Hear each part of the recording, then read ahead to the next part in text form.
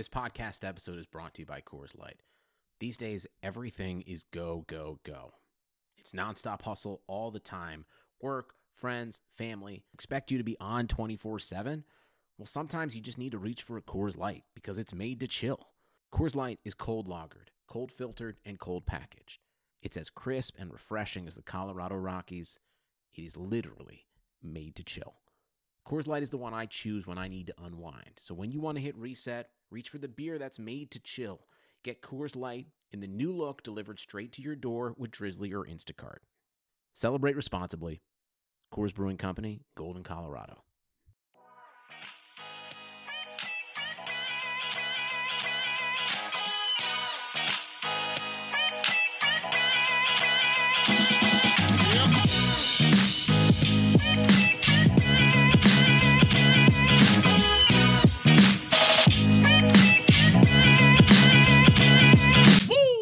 All right, welcome back to the Established Pass podcast presented by Clutch Points. I am your host, Blake Level. With me is my co-host, Dylan Reagan. And that excitement you hear in our voices is really, I guess, how well we did with our picks, Dylan, because this is our Week 13 takeaways episode. We look back at all the games, and there were a lot of intriguing ones, but we did a pretty good job with our picks. So if you're someone, especially for the bettors out there, we nailed our locks of the week, our upsets of the week, and our game of the week, Dylan. That may be the first time we pulled off a trifecta like that. Yeah, we've definitely had better overall weeks from top to bottom in terms of just straight up picks, but I don't think we've had a clean slate in terms of the game of the week. I mean, which is my subjective, opinion, Ravens, but yes. Yeah, subjective, but Ravens 49ers definitely the game of the week. But yes, the upsets and the locks of the week all paid off. So hopefully it was a good day. And I do know of the parlay that I did on Thanksgiving. That's a couple of guys did pay off as well, which were my 3 picks. So it was a good week overall there.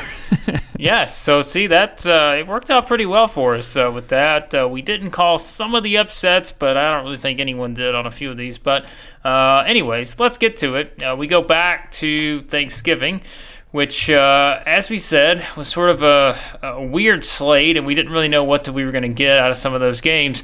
But it turns out the first one, the Bears looking a little rough there for a while, and I guess you could say they looked good towards the end. I don't know if good's maybe a little strong, but the Bears did get a 24-20 win over the Lions. It was a game, as we said going into it, the Bears absolutely had to win, and they did, and now they're at 6-6. Trubisky throws for 3 touchdowns, which anytime a Bears fan sees that, they're going to be a little bit more excited than usual because that's not something you see very often. But I guess, Dylan, I mean, if it's a win for the Bears, it doesn't change my opinion on them because they beat a bad team that doesn't have their quarterback, and so it's sort of, or running back for that matter. It just sort of is what it is with the Bears at this point. They may be 6-6, and quite frankly, if they get in the playoffs, great. But this is not a Super Bowl team, so what do we even care? Yeah, not a game that inspired any confidence really in terms of. I mean, you have a guy in David Blau who comes in here and immediately looks like he fits right in. With at one point, I think completed 8 straight passes during going 22 for 38 on the day, but overall looks pretty comfortable, and that's not a great sign given some of the teams that Chicago's going to come up against next. I know they have Dallas next in that one. We'll see what happens. But after that, their schedule is pretty tough. I don't think Bears fans are getting their hopes up too much of getting to the playoffs. It's already going to be an uphill battle, especially if Minnesota finds a way to win tonight against Seattle. But just overall for the Bears, I mean, yes, you win the game. Trubisky looks better, but Trubisky has looked fine against some of these bad defenses. It's the problems when he faces a defense that's even towards the middle of the pack, let alone a good one where he just looks completely awful. Still don't really believe in their offensive line. At certain times struggled a lot. Weren't running the ball that efficiently against Detroit. So for the Bears, it's been kind of the story of this year. Just the defense took a step back, even if they are still really good. I don't think they're as dominant as last year, and the offense continues to just be. I mean, they put up 24 points in this one, but it wasn't the convincing win that you would like to see from a team that went 12-4 last year and was supposed to be, a surefire playoff team. Let alone being 6-6 at this point, you don't feel too great.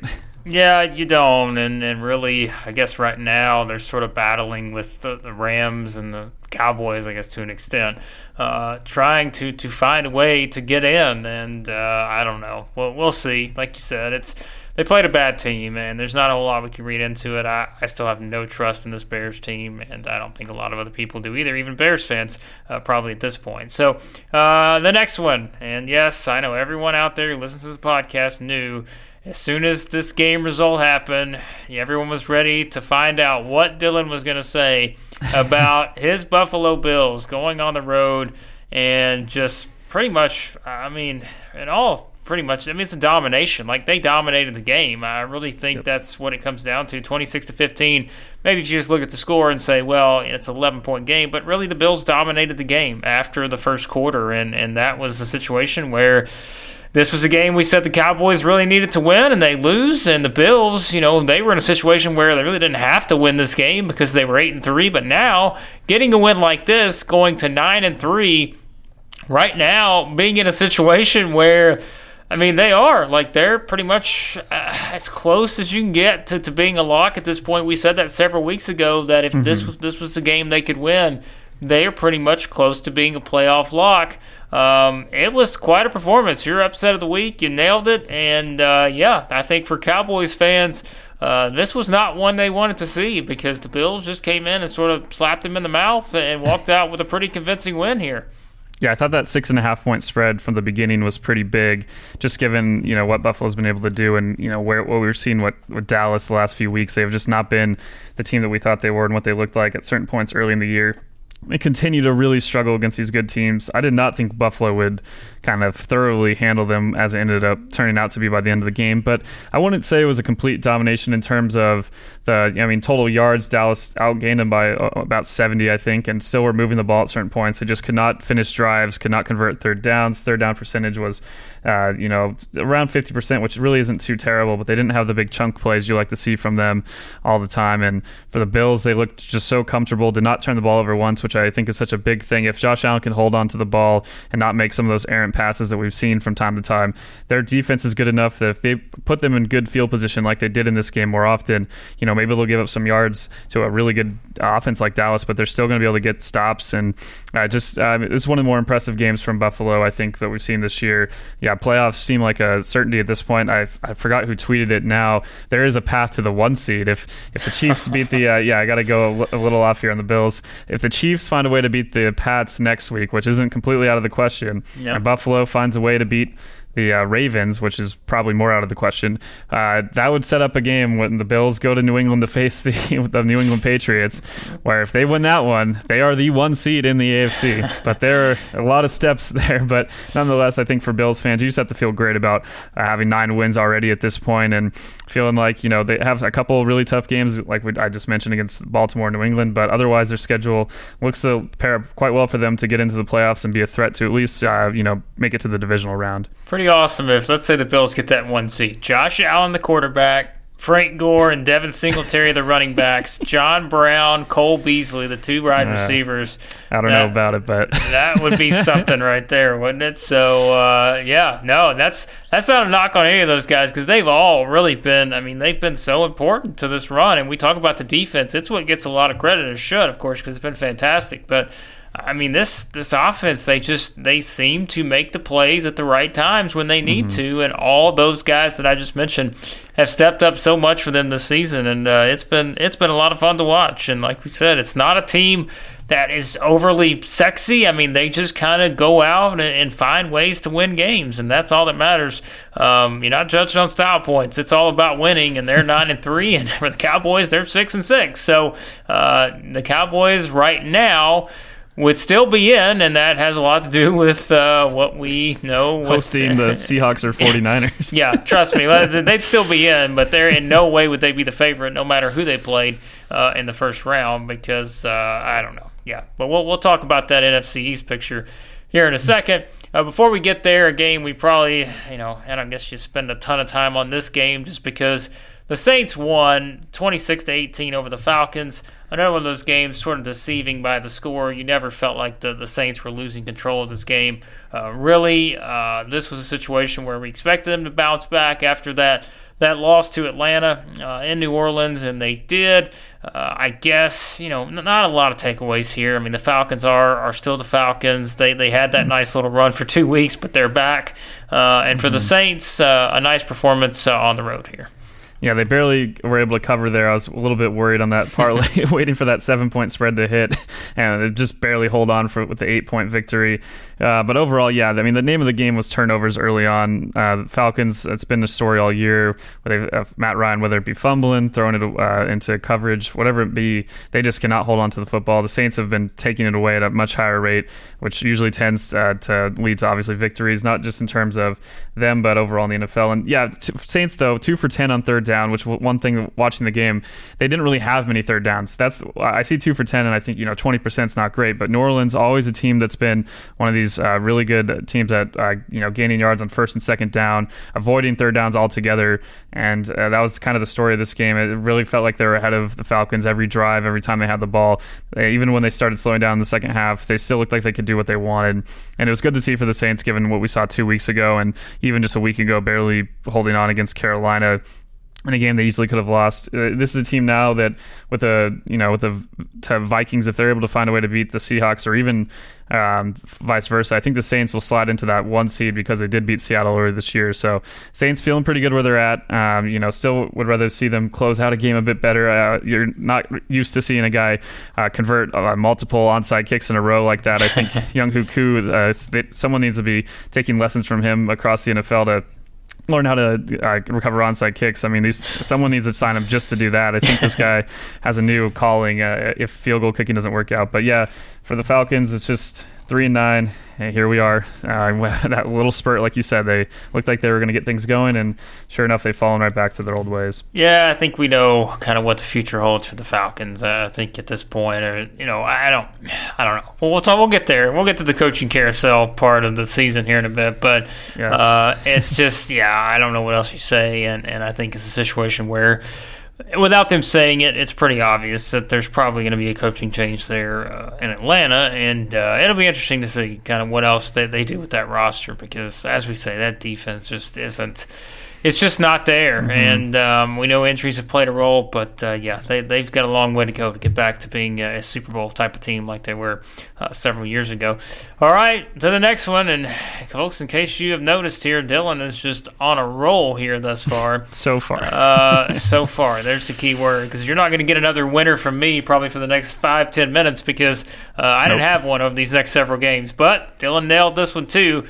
And he banked on the only winless team in the NFL getting a win, and sure enough, it worked. The Bengals 22-6 over the Jets. I should have saw it coming. Just when you thought the Jets were about to make a magnificent playoff run, they scored 6 points against a terrible team.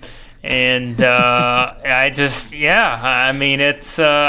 getting Andy Dalton back, that was the boost that the Bengals needed here. I don't know that that's what Bengals fans want, but you know what? If you're going to get that road to being the number 1 pick, at least grab a win along the way. And, that's what the Bengals did here. Yeah, pretty ugly game that, given what was at stake. I won't act like I watched a ton of this one. I did catch some of the highlights and obviously watched it on Red Zone. But just looking over the stats, I mean, the fact that the Jets scored 6 points against, as you're saying, one of the worst defenses in the NFL, and the Bengals, that's all I really need to see. They've been tearing up some of these bad defenses, and I thought there'd be more points in this game. I'm really surprised, given what the Jets had been doing. They got, I think, 5 straight weeks of the touchdown in their first drive. The fact they end up with just 6 against Cincinnati, I would not have predicted that. I did think the Bengals would be better with Andy Dalton back. They still weren't. They're still a team that was only winning their first game in Week 13, so they didn't look fantastic either.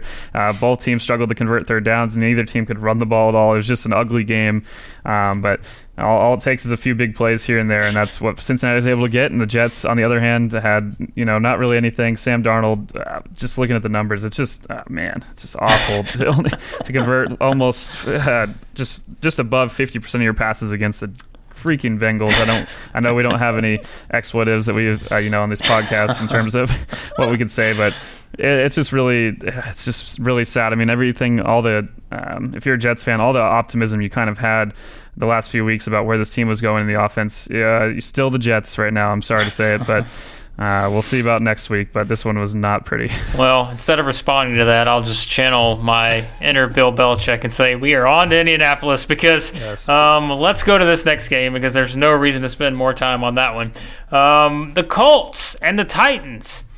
Just when I don't know, we should just repeat this every week because we do say it pretty much. We should just have like a button you hit to where we just play it. Anytime you think the Titans are going to do one thing, they do the other. They do the opposite. Yep. It's it just happens. That's what they do.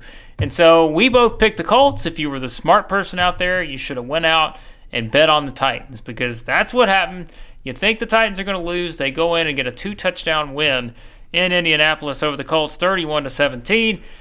I mean, Dylan, our brand here, the AFC South, it pretty much went, I guess, it really did go full AFC South, I think, on this day. Mm-hmm. We'll get to the other two teams later, but, I mean, this was AFC South to a T when you have the Titans go in, get a 2-touchdown win here, and now sitting in a really good spot now that they've moved ahead of the Colts in the win column.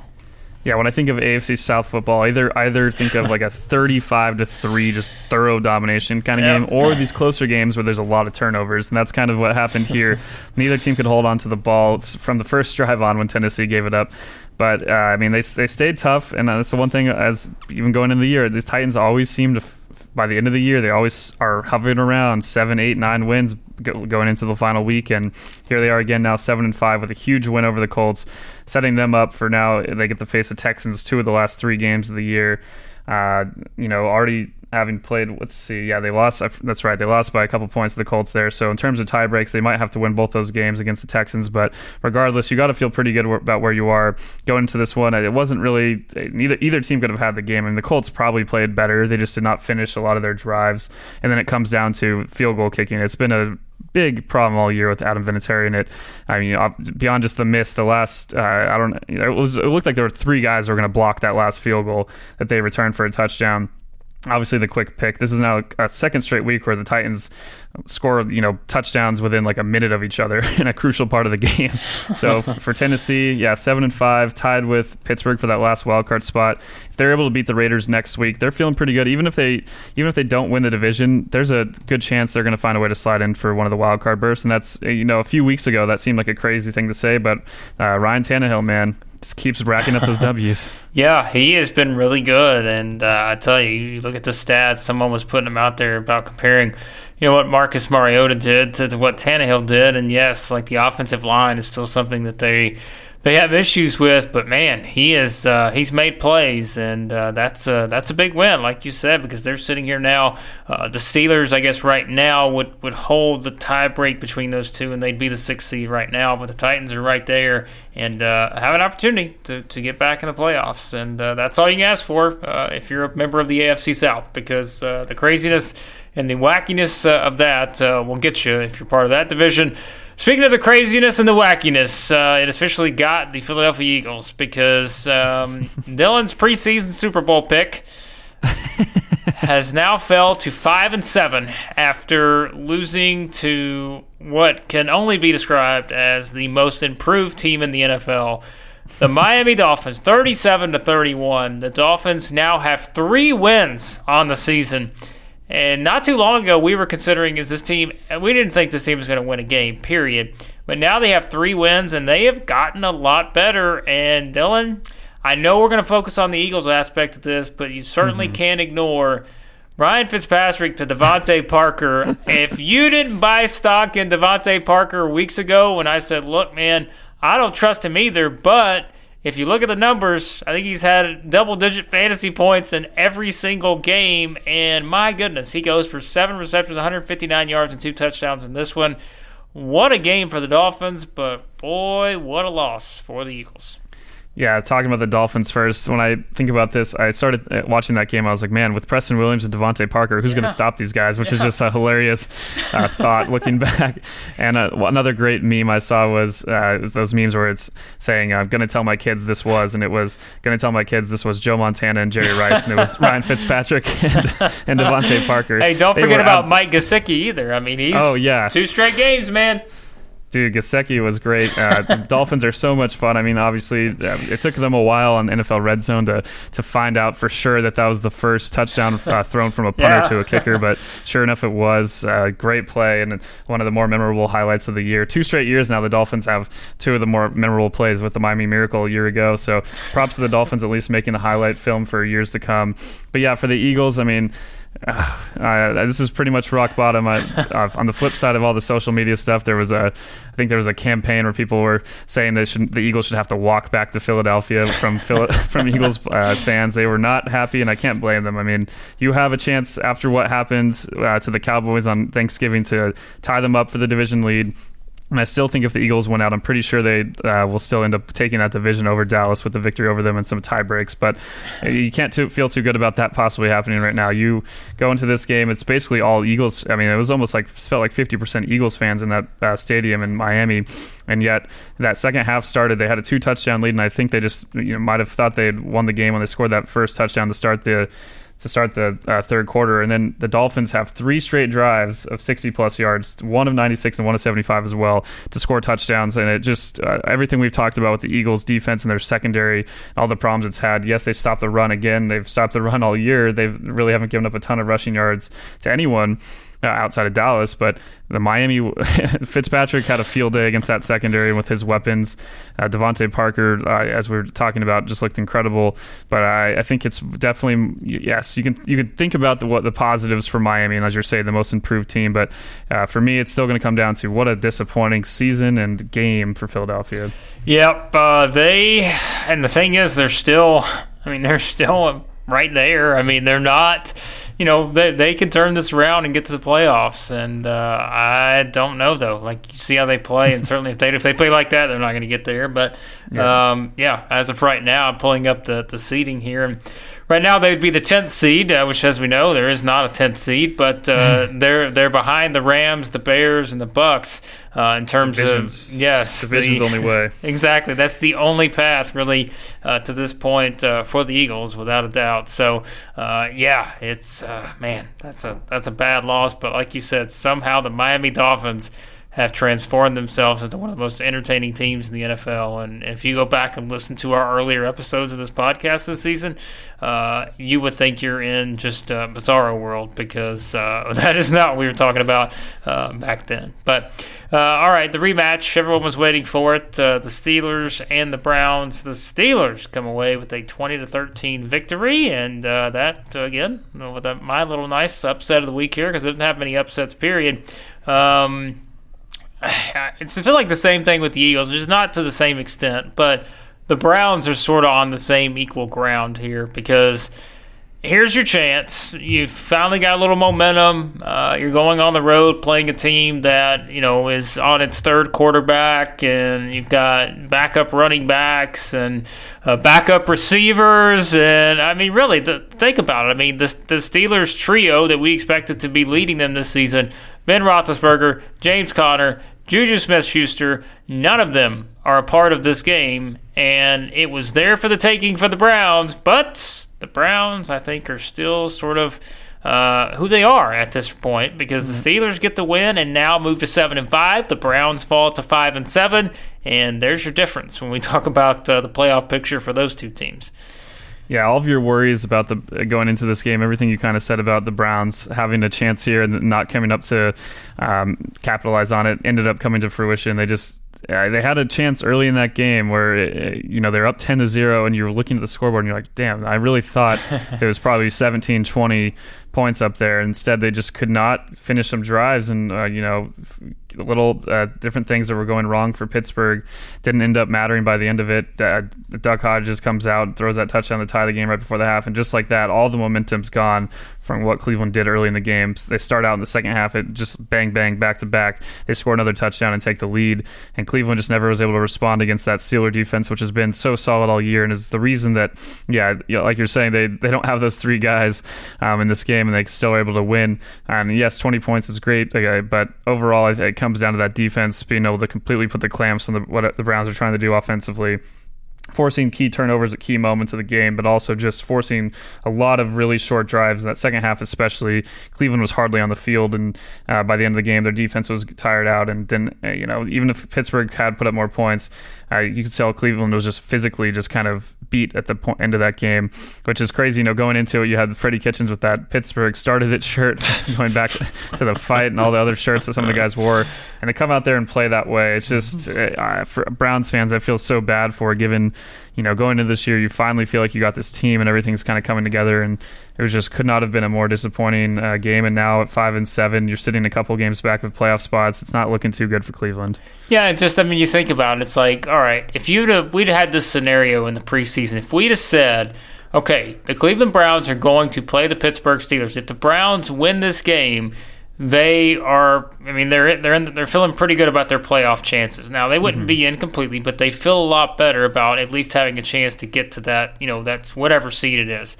And if you said that in this game going in, you knew that if you looked at the box score and saw Devlin Hodges as the leading passer for the Steelers, Benny Snell as the leading running back for the Steelers, and James Washington as the leading receiver for the Steelers, you would have said the Browns won that game 100 times out of 100, probably. And it's just, and again, that's not a knock on those guys, but that just shows you. This Browns team, we hear them talk, and we were there. We were buying the hype. We said, look, we think the Browns will get to the playoffs, and just to see how they played, it has not been good, and that's going to make for a very interesting situation, I think, with Freddie Kitchens' job, depending on how they finish the season here, of course. But right now, there's no way we can look at this and say, oh, the Browns will find a way to get in the playoffs, because they're just not very good. And we'll see. But their backs are against the wall right now. I know what their schedule sort of is, what it is, but I don't know, man. I don't know. It's gonna be interesting. So yeah, I don't know if it'll matter. Just given the Bills kind of have put a stamp on the 5 seed at least. Yeah, they're that 4-game difference right there already. So even though they beat Buffalo, that's not gonna. And the Steelers, you're gonna see. Yeah. So So it's either Pittsburgh and they need Pittsburgh and Tennessee to both fall off, or unless Tennessee somehow ran the table and Houston fell off. I don't think that's gonna happen. They need both those teams to fall off. I'm not sure how the tiebreakers work out with both of them, but not looking too good for Cleveland. Nope, not at all. And things are looking pretty good for the Green Bay Packers, who got a big win over the Giants, 31-13. Packers won that game. It was the Snow Bowl. It was my lock of the week, and you just felt like going in, it was going to be a day that Aaron Rodgers could have a big game against this Giants defense, and sure enough, he did. 4 touchdowns through the air. Even in the snow, it's not the Packers aren't worried about the snow; they're used to it. It was a fun game to watch, Dylan, because of the snow, but it just sort of it shows you where both teams are. The Giants are bad, and the Packers are pretty good. Yeah, it was good to see the Packers bounce back, even though it's against a Giants team that's been pretty bad all year. Hasn't won a game in a long time. Still, after that beatdown at San Francisco, to see them come into this game and move the ball as efficiently as they did. Defense also looked great. I know Daniel Jones has struggled a lot with picks against everyone, but still came out and got the job done. And it was a lot aesthetically just watching the game. It was so fun. With the snow, the Fox little overlay was interesting. I thought it was a decent addition. I didn't mind it. I know some people would have gone without it, but it was just a fun game. Good to see. Aaron Rodgers was on fire, and you see when this team's clicking why they're going to be a top Super Bowl contender at the end of this. I don't know if they're still quite there with the Niners and Seahawks and the Saints, and some of the teams are at the top of the NFC. But if Aaron Rodgers plays like this, and the defense is able to do a better job. They got to run the ball a little bit better. That was kind of a disappointing thing, I thought, against this Giants team that's really not stopped anyone, whether it be through the air or on the ground. I thought they'd be able to get the running game going a bit more. Aaron Jones only 11 carries for 18 yards. That probably cost some people some fantasy playoff bursts, but overall, if they can, kind of fine tune that, Green Bay is going to like where they're at, and they're in a good position. I know over the last few games they get some pretty easy opponents outside of the Vikings in Week 16, so they should be just fine. Yeah, it feels like a long time ago since Daniel Jones steps in, the Giants win 2 in a row, and you're thinking, uh-oh, look out. And they haven't won a game since that one against the Redskins. So, that's another team that'll have an interesting offseason for sure for the Giants, because they clearly have some improvement needs roster-wise, but coaching could also be a situation there that we look at with that one. But this next one, just like Dylan and I told you, the Panthers were 10-point favorites in this game against the Redskins, and we said, well, you'd be crazy not to think the Redskins are going to win this game. Actually, just kidding. We were completely, we even said, I'm pretty sure that we consider the Redskins as our possible lock of the week. It's a good thing we didn't, because the Redskins win this game 29-21. And really, it's not just that the Redskins won this game. They were down 14-3, and it's just, man, if you're the Panthers, there's a team you want to look back at a game and say, what was that game? It was this one, because they were sitting here, in a spot to where they could have took a step forward, playoff race, at least maybe be in the picture. But now you lose this game, and just a bad loss for the Panthers. It stings even more given that they actually had a chance to tie it at the end when they got that touchdown, that perfect onside kick. I was like, man, something's going to happen here, and they get down to the 1 yard line, and then nothing. McCaffrey had a pretty bad game. That's saying it nicely. I know it's only so much he can do with his blockers, but there were some moments where you didn't see the same exact burst, and it really cost them. And on the flip side, this Carolina defense that we've talked about a number of times in terms of them being so awful against the run, I don't think any game better shows that off than this one, where the Redskins have 30 carries for 248 yards. Darius Geis was running through people. Adrian Peterson almost gained they almost had a 200-yard rushers. That's like something you see more in college rather than the NFL, maybe outside of maybe New Orleans the last few years. But it was not pretty. Yeah, the game starts 14-0, 14-3, I think, with the 2 touchdowns. Kyle Allen throws, and early on it's like, wow, they're just going to blow these guys out. And then the offense stalls, and this is a Redskins defense, which, they've had some games where they've mucked it up against, the 49ers and in that Rain Bowl and some other ones where it's been lower scoring. But really, this defense is not one that you'd expect Carolina to struggle against, especially given what they just did in the Superdome a week ago.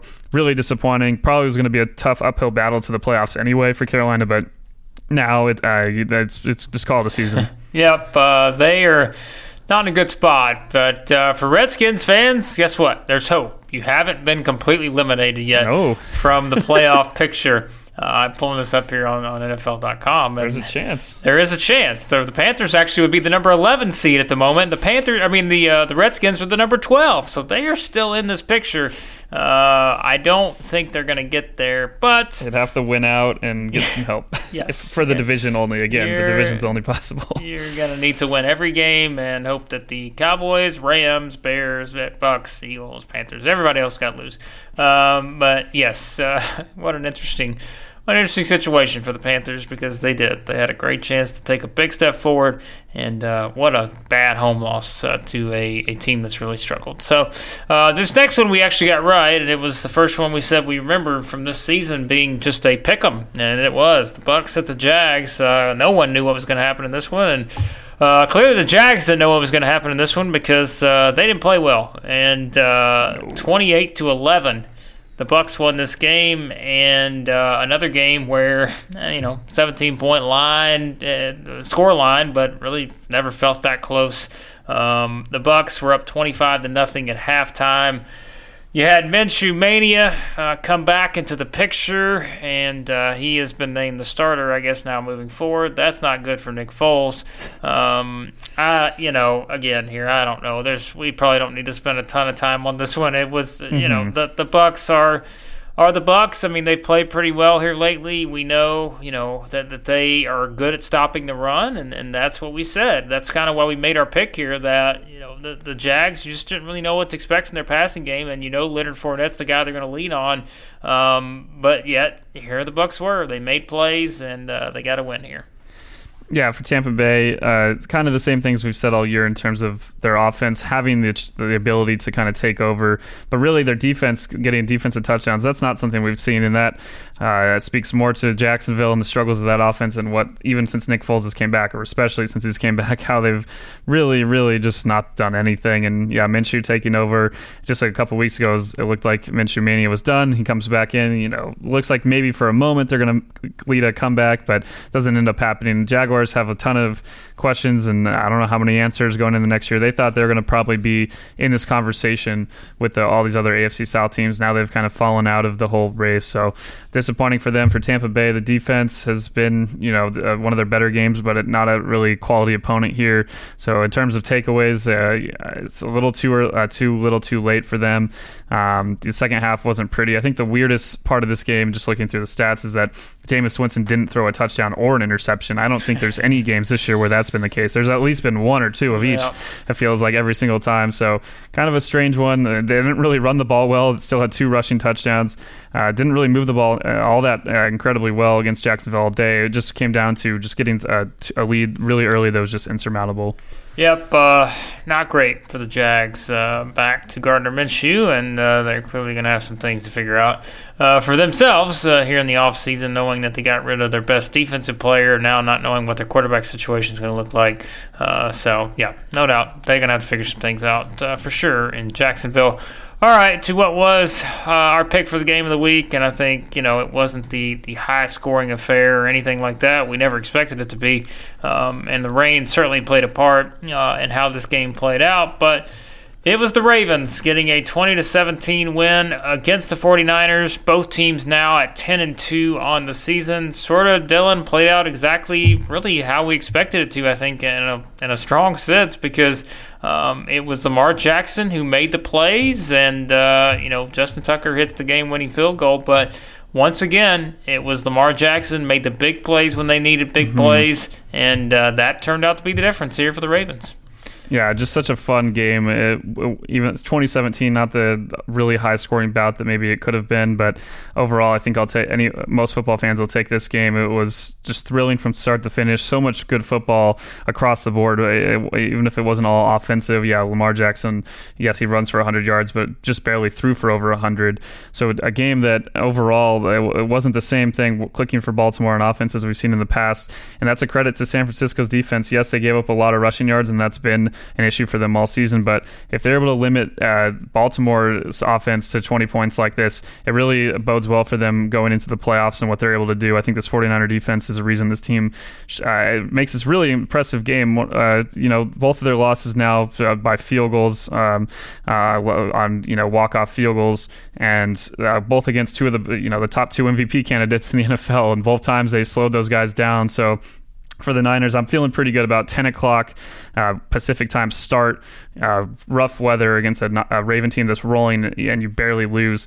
I think it says a lot about where both teams are as 2 of the top Super Bowl contenders. I would not mind watching this game again in the Super Bowl, except for the fact that, as a Rams fan, I'm not really hoping that the 49ers add any more trophies to their already stacked trophy case. But yeah, a lot of good football, just start to finish. Ravens defense still stepping up and playing better the last few weeks. Niners never really got it going to the point where they would like to on their offense. So yeah, just a really well played, 2 really overall strong teams. It's just so much fun. Well, it's a good segue to your Rams, because you were not high on your Rams after the game against the Ravens there the week before, and what Lamar Jackson did to them. So you picked the Cardinals in their game on Sunday, yep. But the Rams, they look pretty good, 34-7. It was a must-win situation for the Rams, and they got the win. And I mean, Jared Goff, man, we've talked about him all year long. Boy, he looked pretty good in this one, and I know it was the Cardinals' defense, and a lot of people looked good against them, but still, you've got to feel okay with the fact that he threw for 424 yards and 2 touchdowns. Todd Gurley almost hit the 100-yard mark on the ground. Robert Woods was outstanding, 172 yards, had 13 receptions. It was a really good win for the Rams, I think, from a mental standpoint, too, because the way they had been beaten up, especially after that game against the Ravens, this is one they had to have, and they got it, and now they're sitting here, just on the outside right now, but at least having an opportunity to be in this playoff picture. Yep. Like I said, I wanted to be put out of my misery. Was very much not. Instead, now I'm back believing it. They have at least a shot. I mean, like you said, it was the Cardinals. So one of the worst pass defenses in the NFL. Got to take that when you think about this game, but still have to be happy with what Jared Goff and they're able to do just with their play calling. I mean, they did a lot more of the stuff that they going back to last season. A lot of times they'd be able to run these longer plays, and all year they've been limited and they've been trying to push and kind of force against it, and now they're kind of finally adjusting more. It felt like there were a few bigger catches and runs, but a lot of it was within the first 10 yards of the field of the line of scrimmage. So Sean McVay adjusting the play calling a bit, and it really paid off. You see what Robert Woods, I mean, the guy had 172 yards, but I believe 135, something like that I saw, were after the catch. So a lot of plays where they're taking advantage of what teams are giving them and then making a play after the catch. So that's going to kind of have to be the theme, I think, for the rest of the season if they're going to be successful with that offensive line, because even in this game they're getting called for a number of holds. They're still very young, inexperienced. So we have rookie David Edwards there, Brown. I mean, these guys are not the most experienced linemen in the NFL, and it's going to be a problem against some of the better pass rushes than what Arizona has to offer. So I think this is, even if it is against an opponent like this, you see kind of what they're going to have to do with the play calling moving forward. The running game had outside of the Baltimore game, which was just awful, but even before that, they'd started to figure it out with a little bit different strategy there. So there's something to believe in. They got to beat Seattle next week. It's not going to be easy. It's at home, yes, but a really tough opponent. But if they find a way to win that one, it doesn't look as bad as it did. That Dallas game doesn't look as scary. Maybe you find a way to beat the Niners. It's still going to be a rough kind of finish here in terms of having to play Seattle and the 49ers, but there is some optimism. There's some good things to take from this, and the defense continues outside of the Ravens game. I can't get that out of my head, but the last 4 or whatever games before that, the defense has really played quite well. Dylan's dream of a Rams-Bills Super Bowl is still intact. Oh, man. Here, Final score 13-6. It's still intact for now. So we'll see how the Rams do next week. Like you said, that's a big game for them there. All right. Speaking of Dylan's brand, here you go. This was... I'm telling you, Dylan, you had a good week from a brand perspective because we had the Rams, the Bills, the AFC South, and now you get the Chargers losing a game in a way that, only the Chargers can, I guess. The Broncos 23, the Chargers 20. Yes, we both picked the Chargers, and you should have known immediately that something was up because it was... And then look, we can argue that call. I mean, I think a lot of people were arguing back and forth as to that pass interference call that put the Broncos in a situation to hit that field goal to win the game. Because we felt like it was going to overtime. It was like, okay, this get 9 seconds left. There's no chance. They heave it. What's going to happen? And sure enough, they get the pass interference, and then the Broncos kick the field goal to win it. Oh, Chargers. I mean, you're done anyways. We didn't really expect you to be in the playoff picture, but you're sitting here now at 4-8. The Broncos also 4-8. Drew Lock, I thought, looked pretty good for his first NFL game against not a terrible defense. And Courtland Sutton, I jumped on the Courtland Sutton bandwagon such a star, while ago, man, but he is a full-on star. Like, he is a complete stud at this point. And I'm excited to see how the Broncos, what they do to their roster in the offseason, maybe who they add around them at receiver. This Broncos team, and I know it was against the Chargers, and we have our fun with the Chargers, but this Broncos team, you feel like, has got a lot of potential moving forward, especially, I know it's one game, but Drew Lock did make some pretty good-looking throws in this one. I'll get to it in the next game a little bit, but it does feel like a year for even Denver. You kind of wish maybe you could go what they're going to be in maybe a year or two and kind of move it back to this year, because I think all these teams kind of had a chance with Kansas City being down for a bit, having the injury to Mahomes, and now with the Chiefs defense playing better, that team's going to be really dangerous in the playoffs. We'll get to them in a second though, but for Denver, like you said, a lot of good pieces around what they're doing right now. Have to be excited. Courtland Sutton just after maybe a slow start and certain for some fantasy owners as a rookie, the dude has been absolutely insane and just so fun to watch every week. It wasn't an easy matchup. I mean, the Chargers defense looked better and only gave up a little over 200 yards, so not an easy game for Courtland Sutton and Drew Lock. I don't know if Drew Lock is the answer, but long term, but it's a decent start. What you'd want to see him from a guy in his first game. He's facing, Derwin James comes back for the Chargers. It wasn't going to be an easy go for Denver. But on the flip side, the Chargers should have, like you said, we should have known. We talked about how, of course, they're probably going to find a way to lose this game, and sure enough, they do make it their 8th one-score loss on the year. I saw a stat. I don't remember the exact one. I should have saved it from Twitter. The Chargers since 2000 have the 11th in losses, or 11th least losses. So they've been pretty good since 2000 in terms of overall wins. Yet somehow they have the most by far one-score losses in the last 20 years. So they have the higher percentage easily than any team of their losses being one-score losses. It's insane. Even this one, I mean, they outgained the Broncos by about 150 yards. Completely control the game. Don't finish drives as they haven't all year. Turn the ball over in costly moments. Miss field goals. It's just every little thing, all the little fine-tuned details that go into winning games, especially at this level where the littlest differences are often the difference in games. They just continue to struggle with them, and really disappointing year after going 12-4 last year to come in here, actually play pretty well overall as a team, I thought, and just couldn't get the job done when it mattered most. Yeah, not good for the Chargers. And talking about the quarterback change and all that, I think it's probably more than just Phillip Rivers here. I think there's a lot more to this for the Chargers. They've got to make some improvement in some areas. And to be 4-8, they're a team I thought had a really good chance to make the playoffs, and sitting here at 4-8 and right there with the Broncos now. They're at the bottom of the AFC West. So speaking of that division, the Raiders and the Chiefs, and the Raiders have not looked good in back-to-back weeks. The Chiefs win this game 40-9.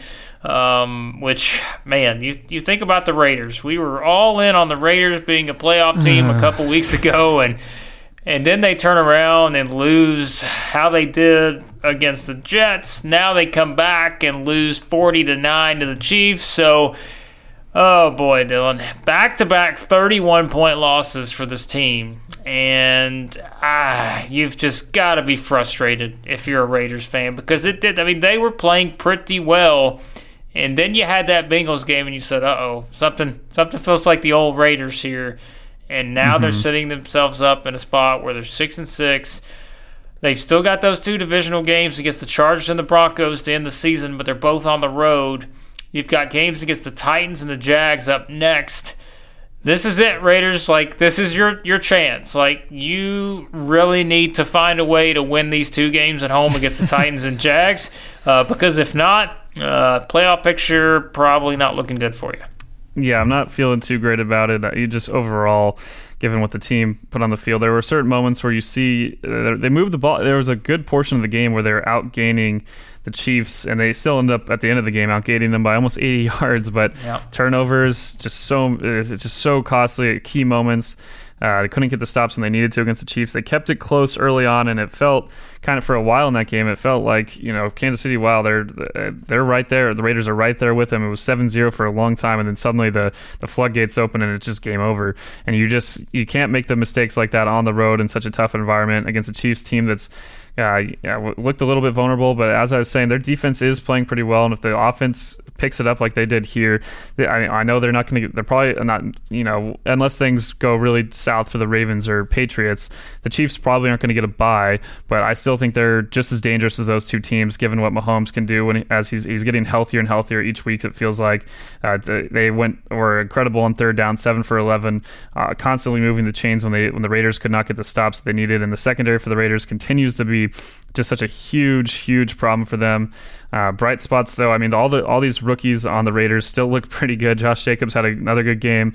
Crosby still looks good. All these, they have a great future. But the Raiders, again, you kind of wish, almost like when I was talking about Denver, you kind of wish you could have accelerated that clock maybe to this season, because I still think the Chiefs long term are going to really own this division, and those teams are going to regret not capitalizing in 2019. Yep, it was a good opportunity. Like we said a couple weeks ago, It's gone now. Yeah, you beat the Jets, man. That solves a lot of problems, but because you knew you probably weren't going to win this one, and but now you're, like I said, you're staring down back-to-back 31-point losses. Play a Titans team that's playing really well. So yeah, if you're a Raiders fan, probably not feeling great about things right now as you head into Week 14. I'll tell you who is feeling pretty good about themselves. That's the Houston Texans here, as they got a huge win over the Patriots, 28-22. Deshaun Watson, he showed up in prime time. He was terrific. 4 touchdowns total for him.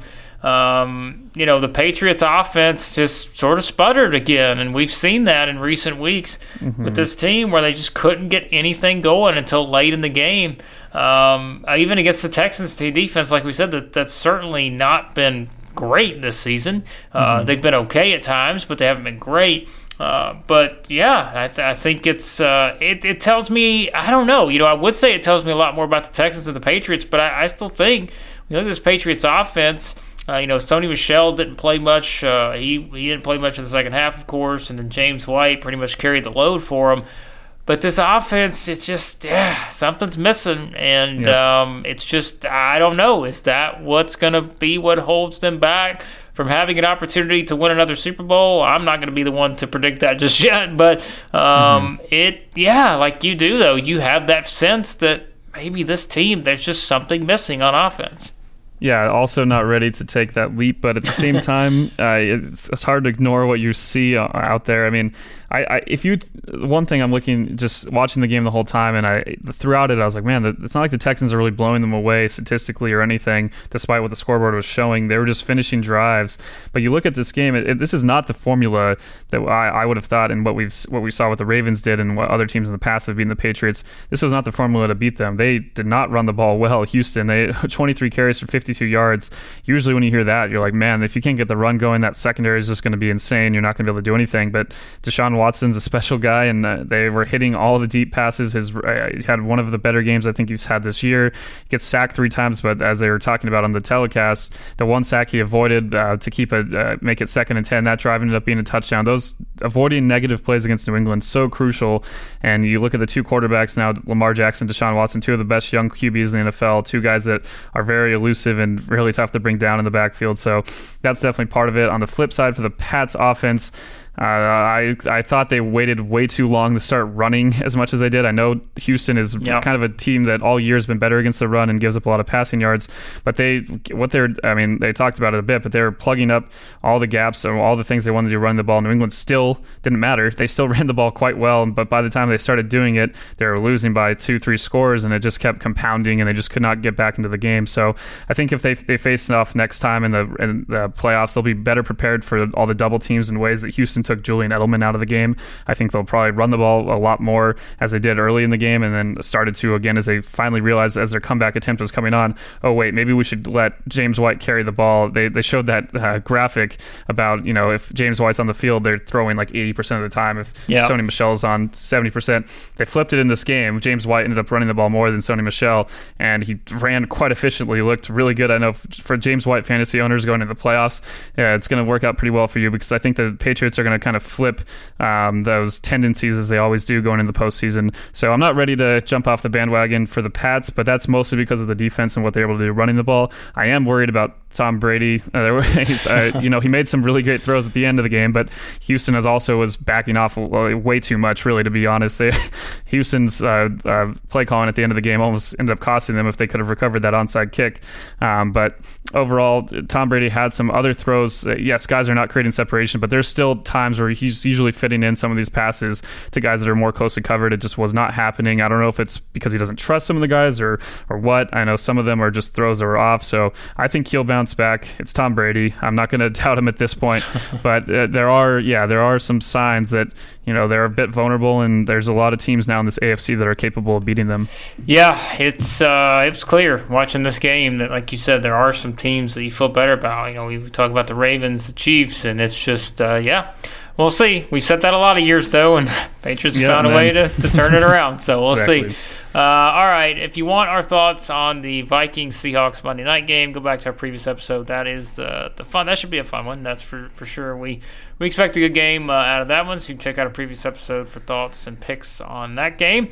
Usually, we go into the waiver wire here, but Dylan, we talked before this, and let's just keep it simple here. For all of you who are in your fantasy playoffs, which Dylan and I, by the way, we're doing quite well, have a good chance to lock up the number 1 and number 2 spots. Nice little buys in our 14-team Clutch Points League.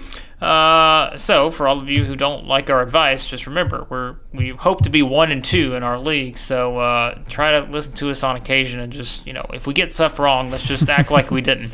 But in all seriousness, here's the deal with the waiver wire this week.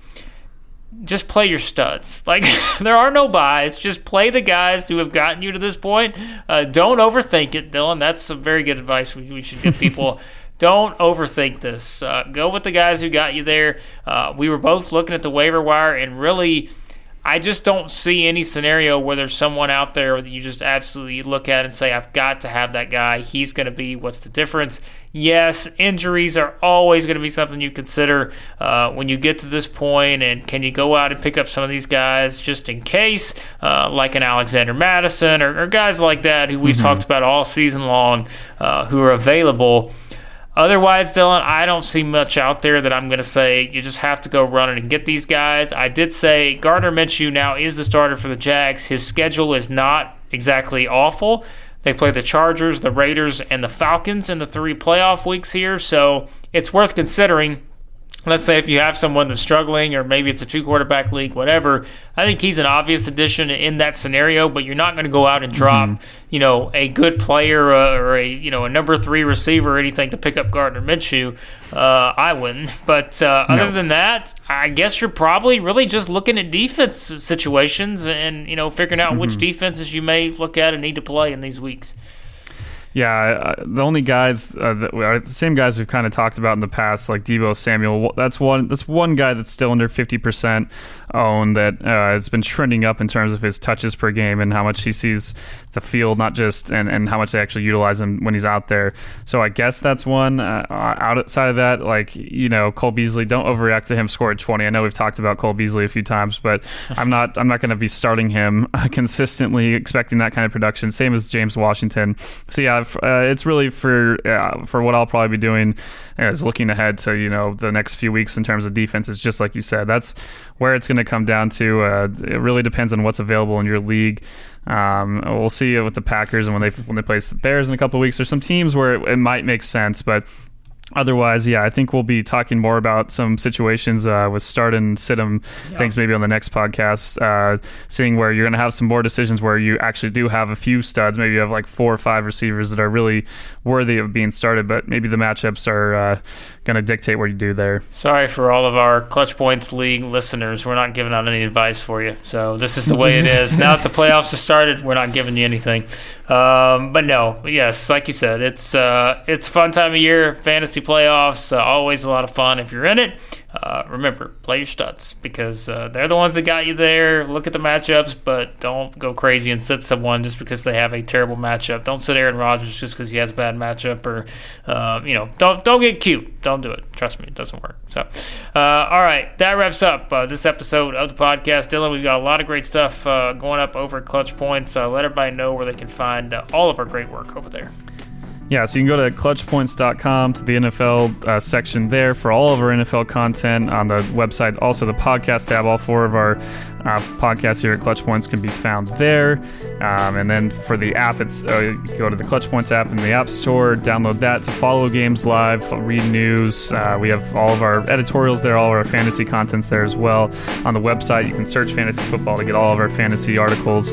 We'll be having those start-up sit-in ones coming out. Not sure if we're going to do the waiver wire one this week, but might be more focused on some of these matchups and things in terms of guys that might be better plays if you're looking for a better flex option or a better tight end. The one I will say this past week I did hit on, and I'm feeling very great about it as I boast right now, was picking up Tyler Higbee for the Rams-Cardinals game with both of my tight ends out, including Gerald Everett, knowing that, as we talked about many times, the Cardinals are atrocious against tight ends in fantasy, and sure enough, Higbee comes out and has his best week of most yards of his career in any game. So yeah, I think just looking at matchups, that's what it's going to be more about as you go into the playoffs, or at least trying to, if you're not in the playoffs, trying to find a way to not end up with the last place belt and whatever you end up doing in your fantasy league for whoever finishes last. Yeah, I tell you, it's hard to believe, but Devontae Parker and like Mike Gesicki could be the fantasy winners this year. That's really hard to believe at those particular positions. So that shows you the wild and craziness of fantasy football.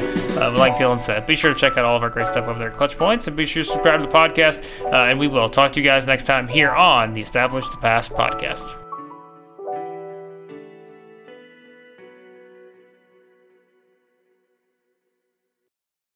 Zenni's Blocks lenses help to protect the eyes by keeping harmful blue light out. Because they're virtually clear, add blocks to any Zenni frame for stylish, all-day protection. Get a complete pair of prescription or non-prescription Blocks glasses starting at just $24. Protect your eyes now at Zenni.com.